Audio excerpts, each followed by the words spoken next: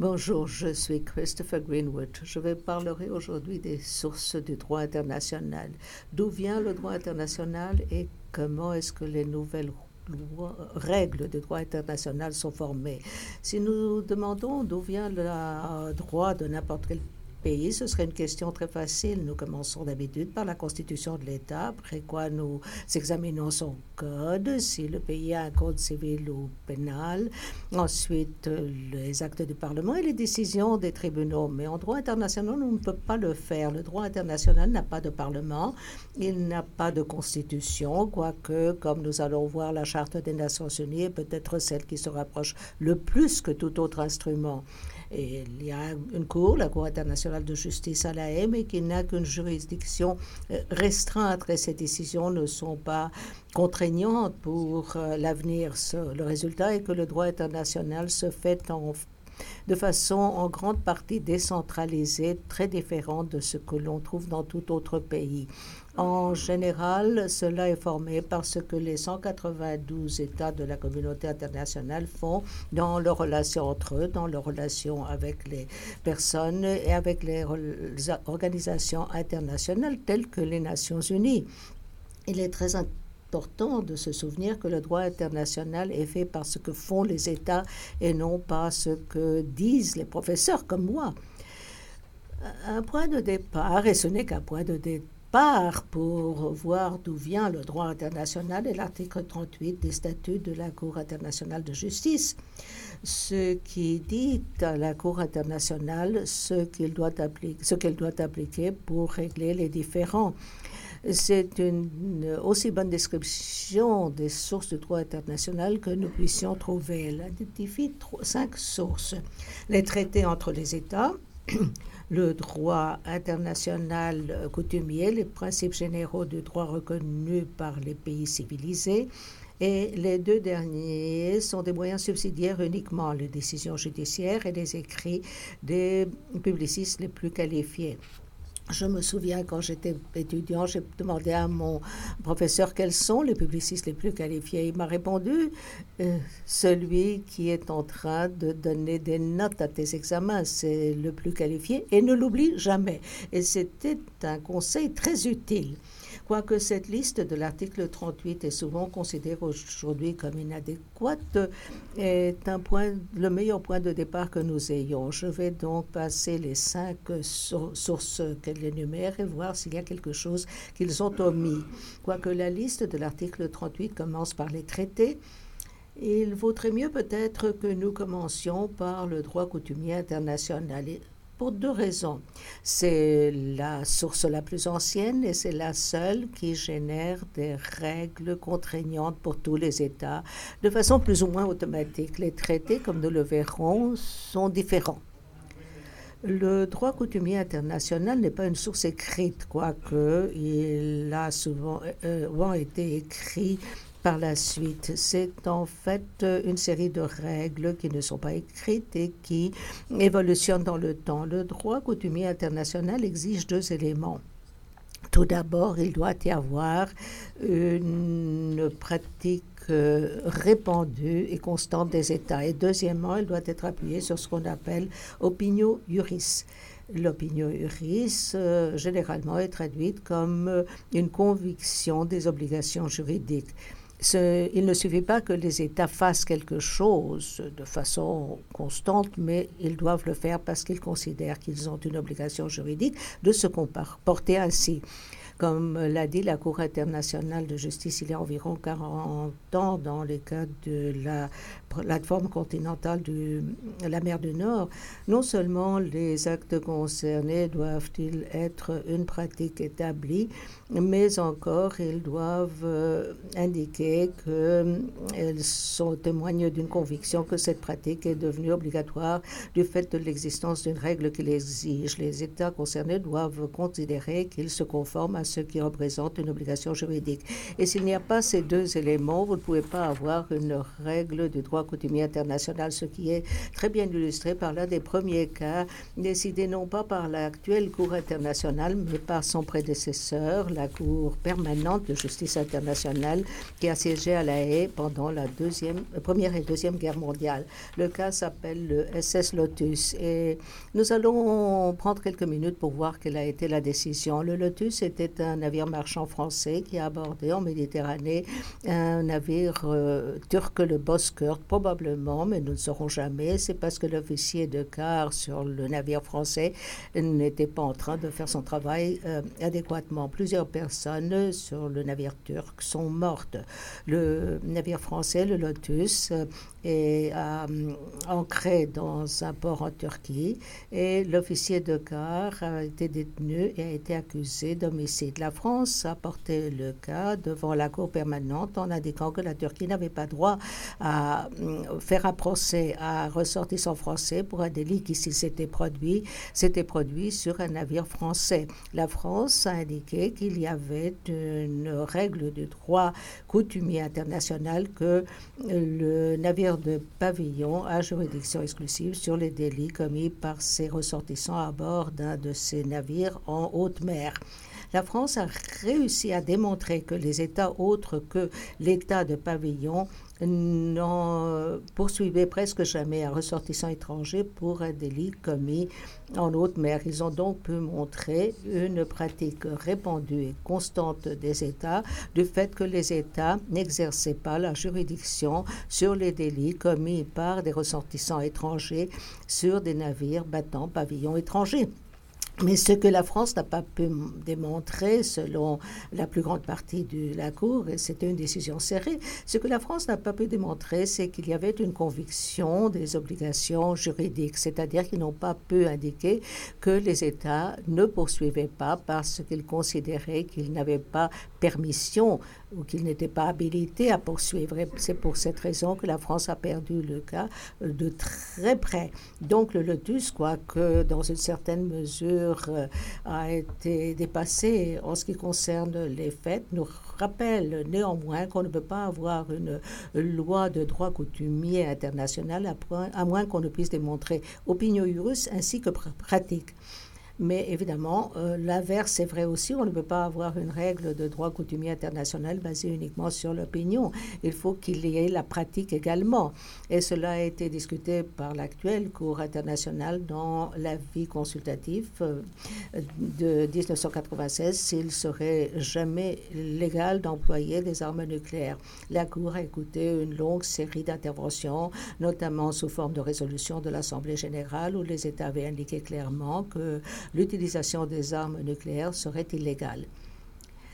La Cour a dit que c'est une preuve importante d'opinion iuris, mais de par soi, ce n'est pas une pratique répandue et constante des États.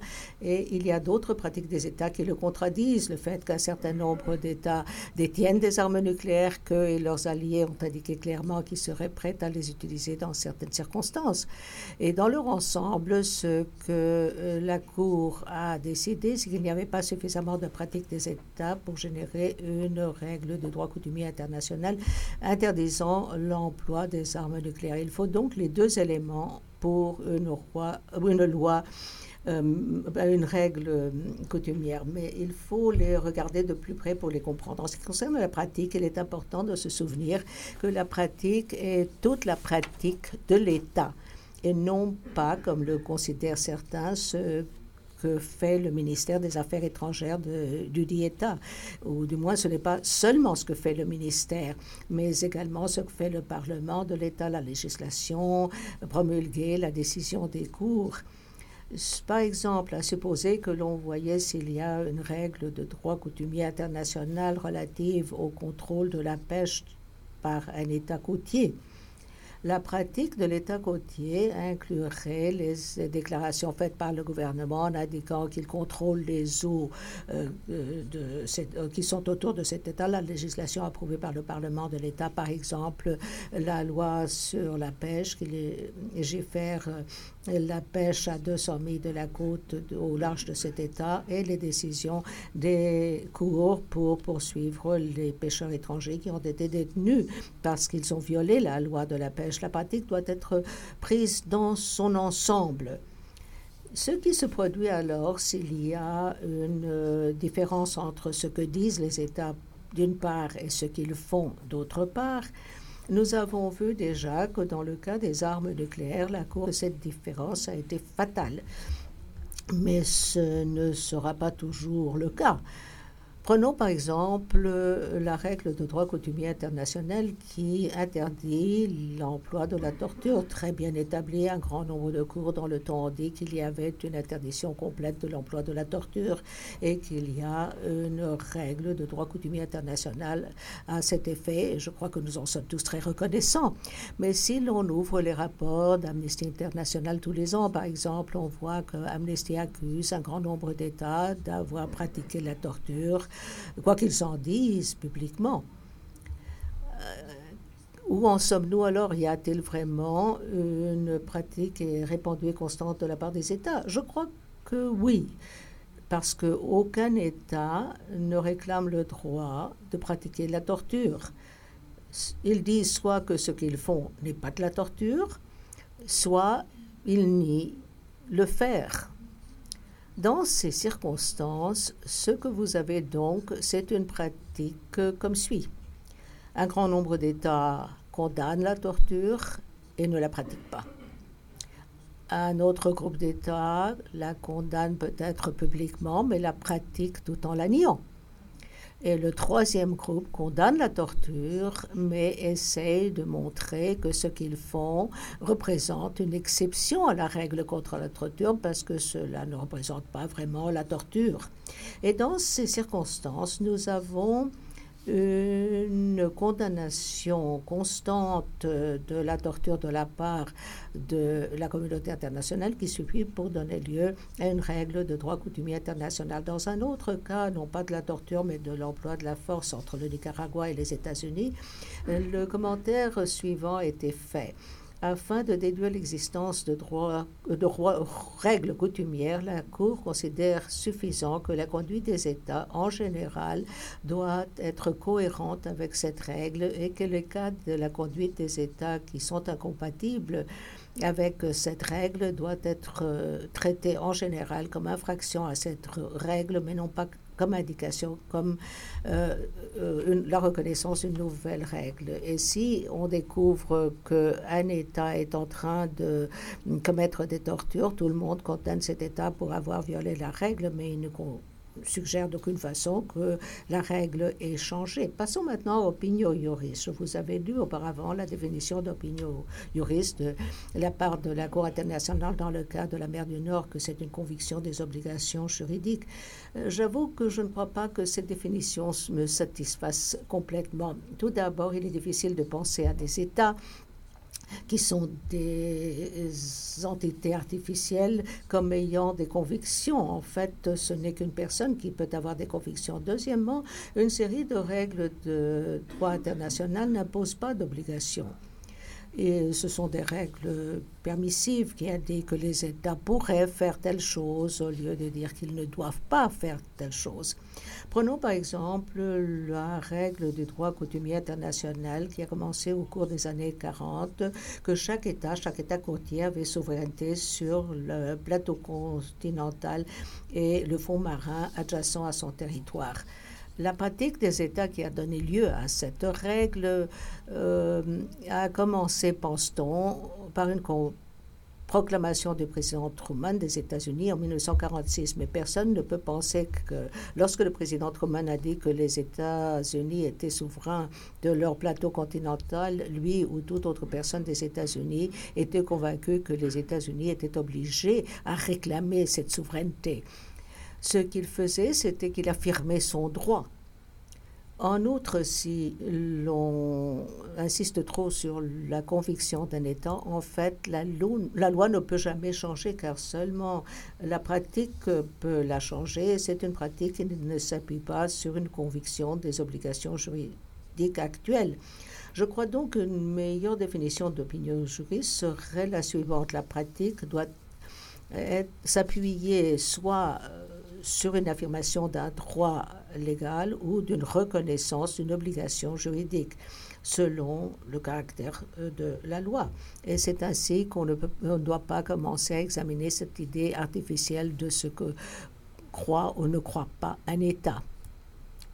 Ce n'est que si l'on a une pratique suffisante des États appuyée sur l'opinion juriste de la façon que j'ai suggérée, aura-t-on une règle du droit coutumier international. Et une fois que cette règle se fait jour, elle est obligatoire pour tous les États. Il y a une seule objection. Si un État fait objection à une règle et le fait avant que cette règle ne devienne loi, c'est-à-dire avant qu'elle n'ait suffisamment de pratique de la part des États pour lui donner une condition légale, l'État en question est ce qu'on appelle un objecteur persistant et en fait demande une dérogation à cette règle coutumière. Mais c'est difficile à établir et ne peut se produire dans la pratique peut-être que dans un nombre relativement faible de cas. Passons maintenant de droit coutumier international aux traités. Les traités, en fait, sont appelés par un grand nombre de noms, conventions, accords, échanges de notes, protocoles. N'importe quel est le nom qu'on leur donne, un traité est un accord entre deux ou plusieurs États, ou entre un État et une organisation internationale. Et il est contraignant pour les parties au traité. Soit dit en passant, essayez de ne pas faire l'erreur qui est très souvent faite dans la presse pour parler d'un État qui a signé un traité ou ne l'a pas signé. Ce n'est pas la signature du traité en soi qui vous en fait partie, c'est la ratification de la signature par la suite. En outre, un État qui n'était pas présent lorsque le traité a été signé ou qui n'a pas participé à la conférence pour signer le traité ne peut pas le signer par la suite. Ils doivent accéder au traité. Donc, ce qui est important, si un État est partie à un traité et non pas s'il est signataire d'un traité. Mais je vais en parler de façon plus détaillée dans une autre conférence sur la loi des traités. Maintenant, en stricto sensu, un traité n'est pas source de loi ou de droit, c'est plutôt une source d'obligation au titre du droit. Pourquoi est-ce qu'un traité est contraignant? Il est contraignant parce qu'il y a une règle de droit coutumier international, acta servandis, qui dit qu'un traité est contraignant. Mais c'est une différence assez théologique qui n'a pas de signification réelle dans la pratique. Dans la pratique, ce qui est important, c'est que les traités sont des sources d'obligation pour tous les États qui souhaitent en devenir partie, mais ils ne lient pas les États qui n'y sont pas partis. Et dans ce sens, ils sont très différents du droit coutumier. Deuxièmement, chaque État peut décider de devenir partie ou non.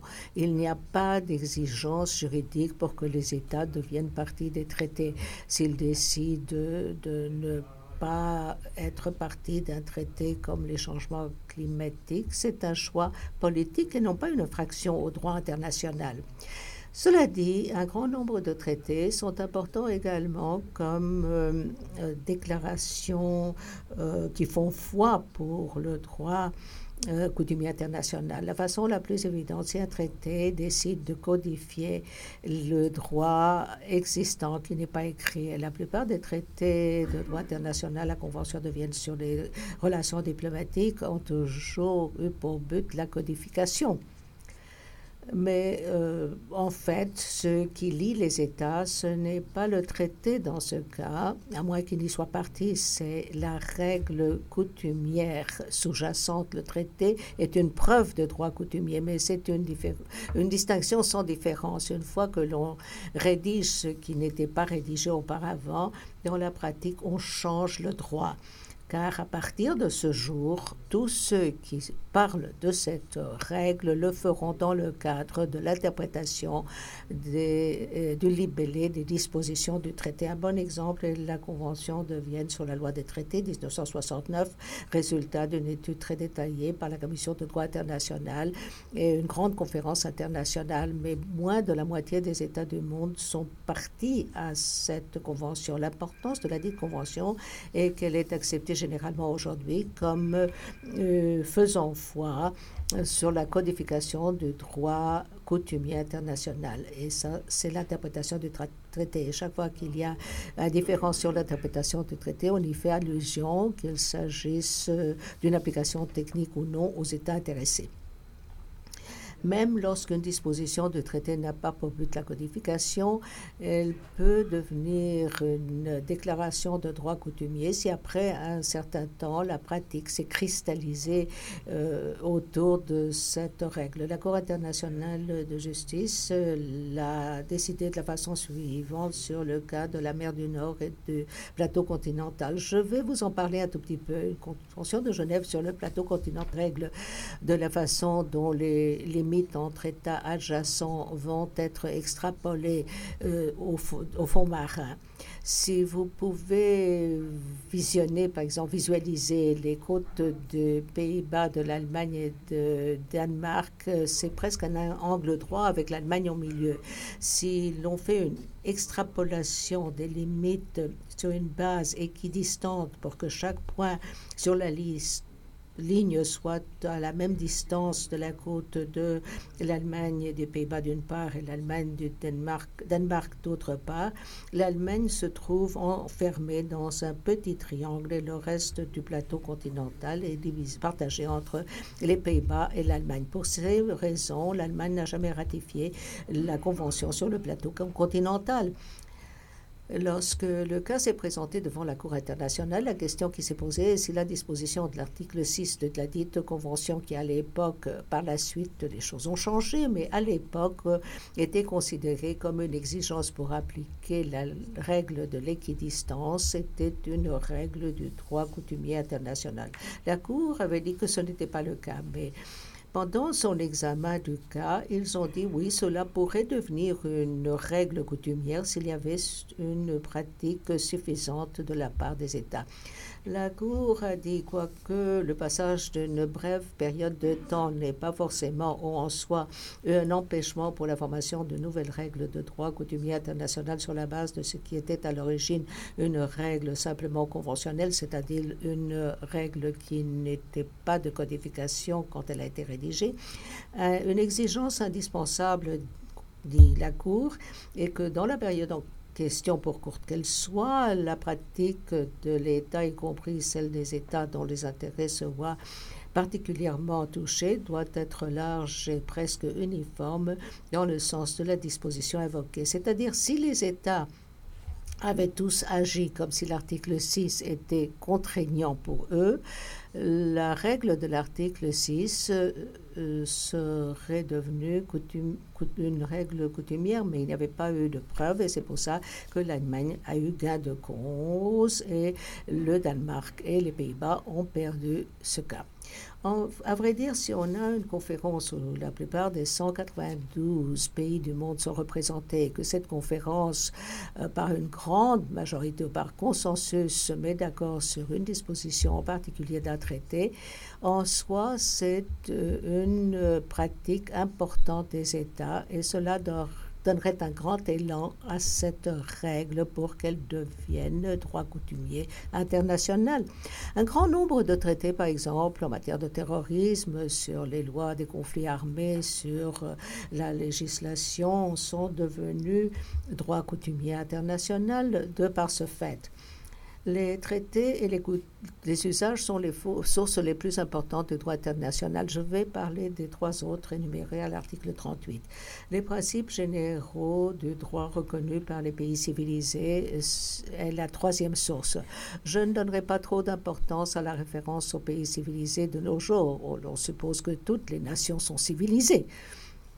Mais le droit international a souvent pris des idées communes à la plupart des systèmes juridiques nationaux. Par exemple, dans le cas de la Barcelona Traction Company en 1970, la Cour a dû se pencher sur la condition d'une société Barcelona Traction qui faisait presque toutes ses affaires en Espagne, à Barcelone, était incorporée au Canada, mais était propriété presque totale des actionnaires belges. La Cour a dit qu'au titre du droit international, une société est une personne juridique indépendante des actionnaires qui l'ont établie au départ.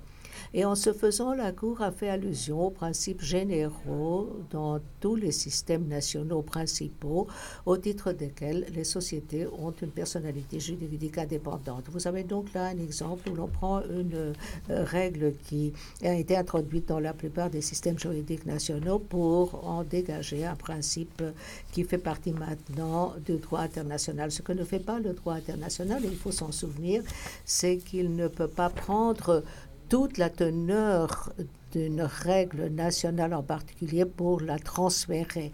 Parfois, vous trouvez des lois dont l'expérience est surtout nationale et pas internationale, sur la base du fait que le droit international doit forcément inclure tout le droit, par exemple, la loi anglaise sur le stop, la loi américaine sur l'exclusion des preuves qui avaient été indûment obtenues. Les choses ne fonctionnent pas ainsi. Il faut indiquer que la règle en question, il faut démontrer que quoi qu'elle ait eu un nom différent dans différents pays, en fait, est un principe commun à tous les grands pays. Si l'on peut faire cela, on peut l'introduire dans le droit international en indiquant que c'était un principe général. Il est un peu surprenant que les décisions des cours semblent être un moyen subsidiaire pour déterminer les règles du droit. Une des réponses est qu'à l'encontre des pays du common law, c'est-à-dire le monde de langue anglaise surtout, ces décisions ne sont pas contraignantes seulement pour les temps en question, mais également pour d'autres cours qui vont avoir un cas semblable. Il n'y a pas d'obligation. En effet, le statut de la Cour internationale de justice l'a dit expressément à l'article 59, en indiquant clairement que la décision de la Cour n'est obligatoire que pour les parties dans cette affaire en particulier et seulement dans le cadre de cette affaire. Par conséquent, la décision judiciaire pour ce qui est de ses effets sur le droit en général est subsidiaire dans le sens que cela ne crée pas directement des obligations pour quiconque. Mais évidemment, ça peut avoir une énorme importance. La Cour internationale de justice en général essaie d'être cohérent dans ses décisions, comme d'autres tribunaux nationaux, et ils vont faire allusion à leur propre cas comme faisant autorité, comme dirait le droit anglais, pour créer les lois coutumières ou les règles coutumières. L'une des caractéristiques curieuses de l'article 38, c'est qu'il ne fait pas de distinction entre les décisions des cours nationales et les décisions des tribunaux internationaux. Est-ce que cela signifie qu'une décision de la Cour suprême des États-Unis ou du Conseil d'État de France ou du House of Lords en Angleterre va être traitée de la même façon qu'une décision de la Cour internationale de justice ou du Tribunal pénal international pour la ex-Yougoslavie? Non, ce n'est pas le cas. En tant que proposition générale, les décisions des tribunaux internationaux sont plus persuasives comme preuve de la teneur du droit international que les décisions des cours nationales. Mais il y a une qualification très importante. Une décision d'une Cour nationale n'est pas seulement, dans certains domaines tout au moins, une preuve convaincante de la teneur des droits nationaux, notamment s'il s'agit d'une Cour avec une très bonne réputation. Et cela fait partie également de la pratique de l'État intéressé. Si vous considérez certains domaines du droit international, par exemple la règle qui dit que la Cour a immunité face aux États étrangers, on ne peut pas normalement intenter un procès à un État étranger dans les cours de son propre pays. On ne peut pas intenter un procès au Japon dans les cours du Royaume-Uni, par exemple. C'est une règle basée en grande mesure sur la pratique sous forme de décision des cours nationales et des actes des parlements nationaux. Si vous essayez de voir quelle est la teneur de la règle de droit coutumier international en matière d'immunité des États, il faut examiner les décisions des cours nationales.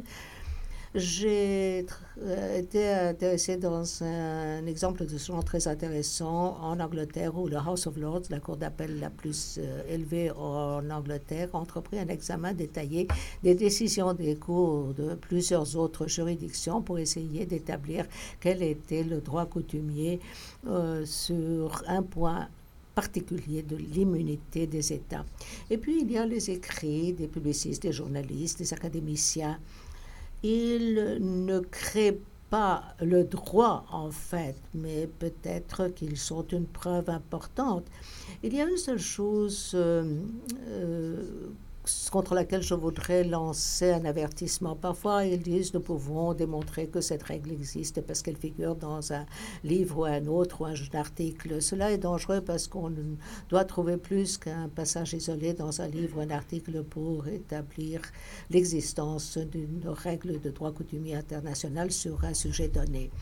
Est-ce que la liste des sources est complète? On dit souvent qu'il y a d'autres sources de droit international, comme est l'article 38, et peut-être la plus importante est celle des organes des Nations Unies. Alors, actes, il ne fait aucun doute que les organes des Nations Unies, notamment l'Assemblée générale et le Conseil de sécurité, ont un rôle très important pour créer, pour mouler le droit international. Mais comme nous le verrons sous peu, cela peut s'adapter peut-être au cadre de l'article 38 plus facilement que certains des critiques de l'article 38 pourraient suggérer.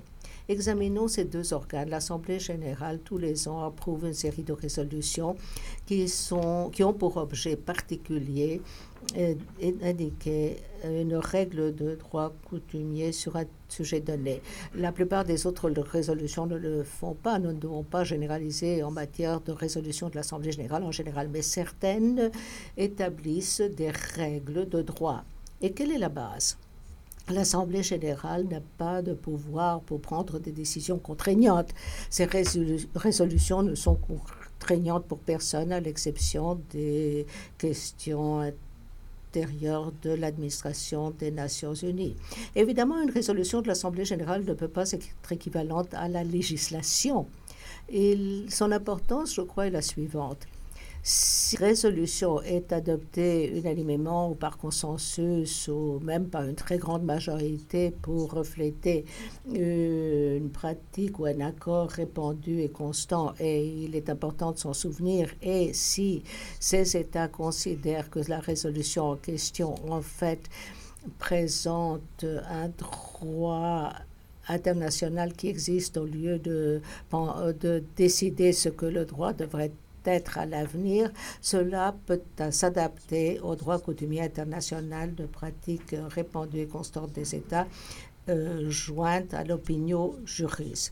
Évidemment, la preuve critique est si les États, ce que font les États en dehors du contexte des Nations Unies va à l'encontre du texte de cette résolution. Et là, vous pourriez vous trouver dans la situation où nous nous sommes trouvés pour les armes nucléaires, quoiqu'il y ait eu une grande majorité en faveur de la proposition que les armes nucléaires étaient illégales. Cela a été contredit par la pratique des États. Et un grand nombre desquels, soit dit en passant, n'avaient pas appuyé la résolution en indiquant qu'ils étaient prêts à faire appel aux armes nucléaires ou se baser sur les armes nucléaires d'autres pays. Donc, la question critique pour les résolutions de l'Assemblée générale sont les questions critiques que l'on applique à d'autres règles du droit coutumier international. Y a-t-il suffisamment de pratiques répandues et constantes des États et est-elle basée sur l'opinion juridique? Si la réponse est affirmative, la résolution peut avoir un effet très important pour former le droit coutumier international. Certaines de ces résolutions peuvent également avoir une autre importance. Un grand nombre d'entre elles récemment ont annexé le texte d'un projet de traité négocié sous les auspices des Nations Unies et que la résolution recommandant l'adoption des États. La Convention contre la torture adoptée au cours des années 80 est une initiative de ce genre et plusieurs des traités contre le terrorisme également. Donc l'Assemblée générale peut jouer un rôle important dans le processus de législation des traités, mais c'est le traité même qui crée les obligations contraignante. On ne peut pas sous-estimer cependant la force de l'Assemblée générale pour faire avancer ce processus de conclusion des traités. Le Conseil de sécurité est un tant soit peu différent. Le Conseil peut prendre des décisions contraignantes en agissant au titre de chapitre 7 de la Charte, et si le libellé de résolution est obligatoire, par exemple, le Conseil décide que les États feront comme suit. Cette résolution, alors, est une obligation juridique pour tous les États membres des Nations Unies. L'article 25 de la Charte prévoit que tous les États membres des Nations Unies conviennent d'appliquer les décisions du Conseil de sécurité. En outre, cette obligation d'appliquer les décisions du Conseil est prévalente grâce à l'article 103 de la Charte des Nations Unies sur les obligations qui découlent de tout autre traité. Donc, c'est une source très importante. Mais est-ce une source de droit? Non, pas vraiment. C'est plutôt une source d'obligation sur une question particulière, par exemple l'imposition particulière des sanctions contre un État donné. Le Conseil de sécurité ne se propose pas de créer de nouvelles règles de droit. En général, une bonne illustration est quand il a établi le tribunal pénal international sur la ex-Yougoslavie, les résolutions et les rapports du secrétaire général qui sont à la base indiquent clairement que le tribunal doit déjà appliquer des lois qui sont déjà en vigueur. Le Conseil n'a pas décidé d'établir de nouvelles règles de droit. Il y a un cas qui s'appelle Tadic, où il y a une décision de 1995 de la Cour internationale qui traite de cette question, mais il ne faut pas sous-estimer l'importance des décisions du Conseil de sécurité en établissant les obligations des États. Non pas très importante avant 1990, mais depuis, le Conseil a été très actif en la matière. Une dernière question que nous allons examiner. Y a-t-il une hiérarchie des règles de droit international ou des sources de droit? Cela a donné lieu à une énorme controverse. Beaucoup a été écrit sur la matière et cela a donné lieu plutôt à confusion qu'à éclaircissement. Il n'y a que dans un seul sens qu'il y a une hiérarchie réellement du droit international, et c'est que les règles qui ont condition de jus cogens, c'est-à-dire des règles péremptoires qui ne permettent pas de dérogation, ces règles ont prévalence sur toute autre. Normalement, si les États souhaitent le faire, ils peuvent décider de s'écarter entre eux-mêmes des règles ordinaires du droit coutumier international par le biais des traités. Mais il n'y a pas de dérogation aux règles de jus cogens. Un traité, par exemple, par le biais duquel les deux États décident de se livrer au génocide ou à la torture, ne sont pas valables. Par exemple, cela est prévu à l'article 53 de la Convention de Vienne sur la loi des traités. Mais très peu de règles ont condition de jus cogens. Et le critère pour obtenir cette condition sont très stricts. Pour qu'une règle ait condition de jus cogens, elle doit avoir obtenu une acceptation presque universelle, donc une norme plus élevée que pour les règles coutumières générales et avec un niveau plus élevé d'opinion juridique. Il ne suffit pas de considérer que c'est une obligation juridique d'un État, mais comme une obligation juridique de niveau plus élevé qui ne permet aucune dérogation dans aucune circonstance. Si une règle a condition de jus cogens et si elle répond à ces critères, elle aura précédence sur toutes les autres. Mais comme je l'ai dit, très peu de règles ont été acceptées jusqu'ici. Dans ce cas, l'interdiction du génocide, de la torture, de l'esclavage, qui sont les principaux exemples. En outre, il faudrait examiner de très près s'il y a vraiment un conflit entre une règle de jus cogens et une autre règle de droit international. Par exemple, l'interdiction de la torture est une règle absolue, une règle de jus cogens.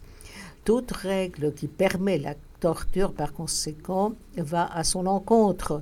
Mais l'une des questions qui s'est posée, est-ce que la règle du droit international qui donne immunité de la juridiction des cours d'un État aux fonctionnaires d'un autre État va à l'encontre de l'interdiction de la torture. La Cour internationale de justice et le House of Lords anglais ont rejeté cette hypothèse en indiquant qu'il n'y a pas de conflit entre une règle en matière d'immunité de la juridiction d'un tribunal et l'interdiction de la torture. L'interdiction de la torture ne dit pas où un cas en particulier doit être poursuivi ou par quel tribunal il doit être écouté. Donc, il faut être très sceptique lorsque l'on propose qu'une règle en particulier, surtout une règle établie de longue date, va à l'encontre maintenant du jus cogens et par conséquent ne sera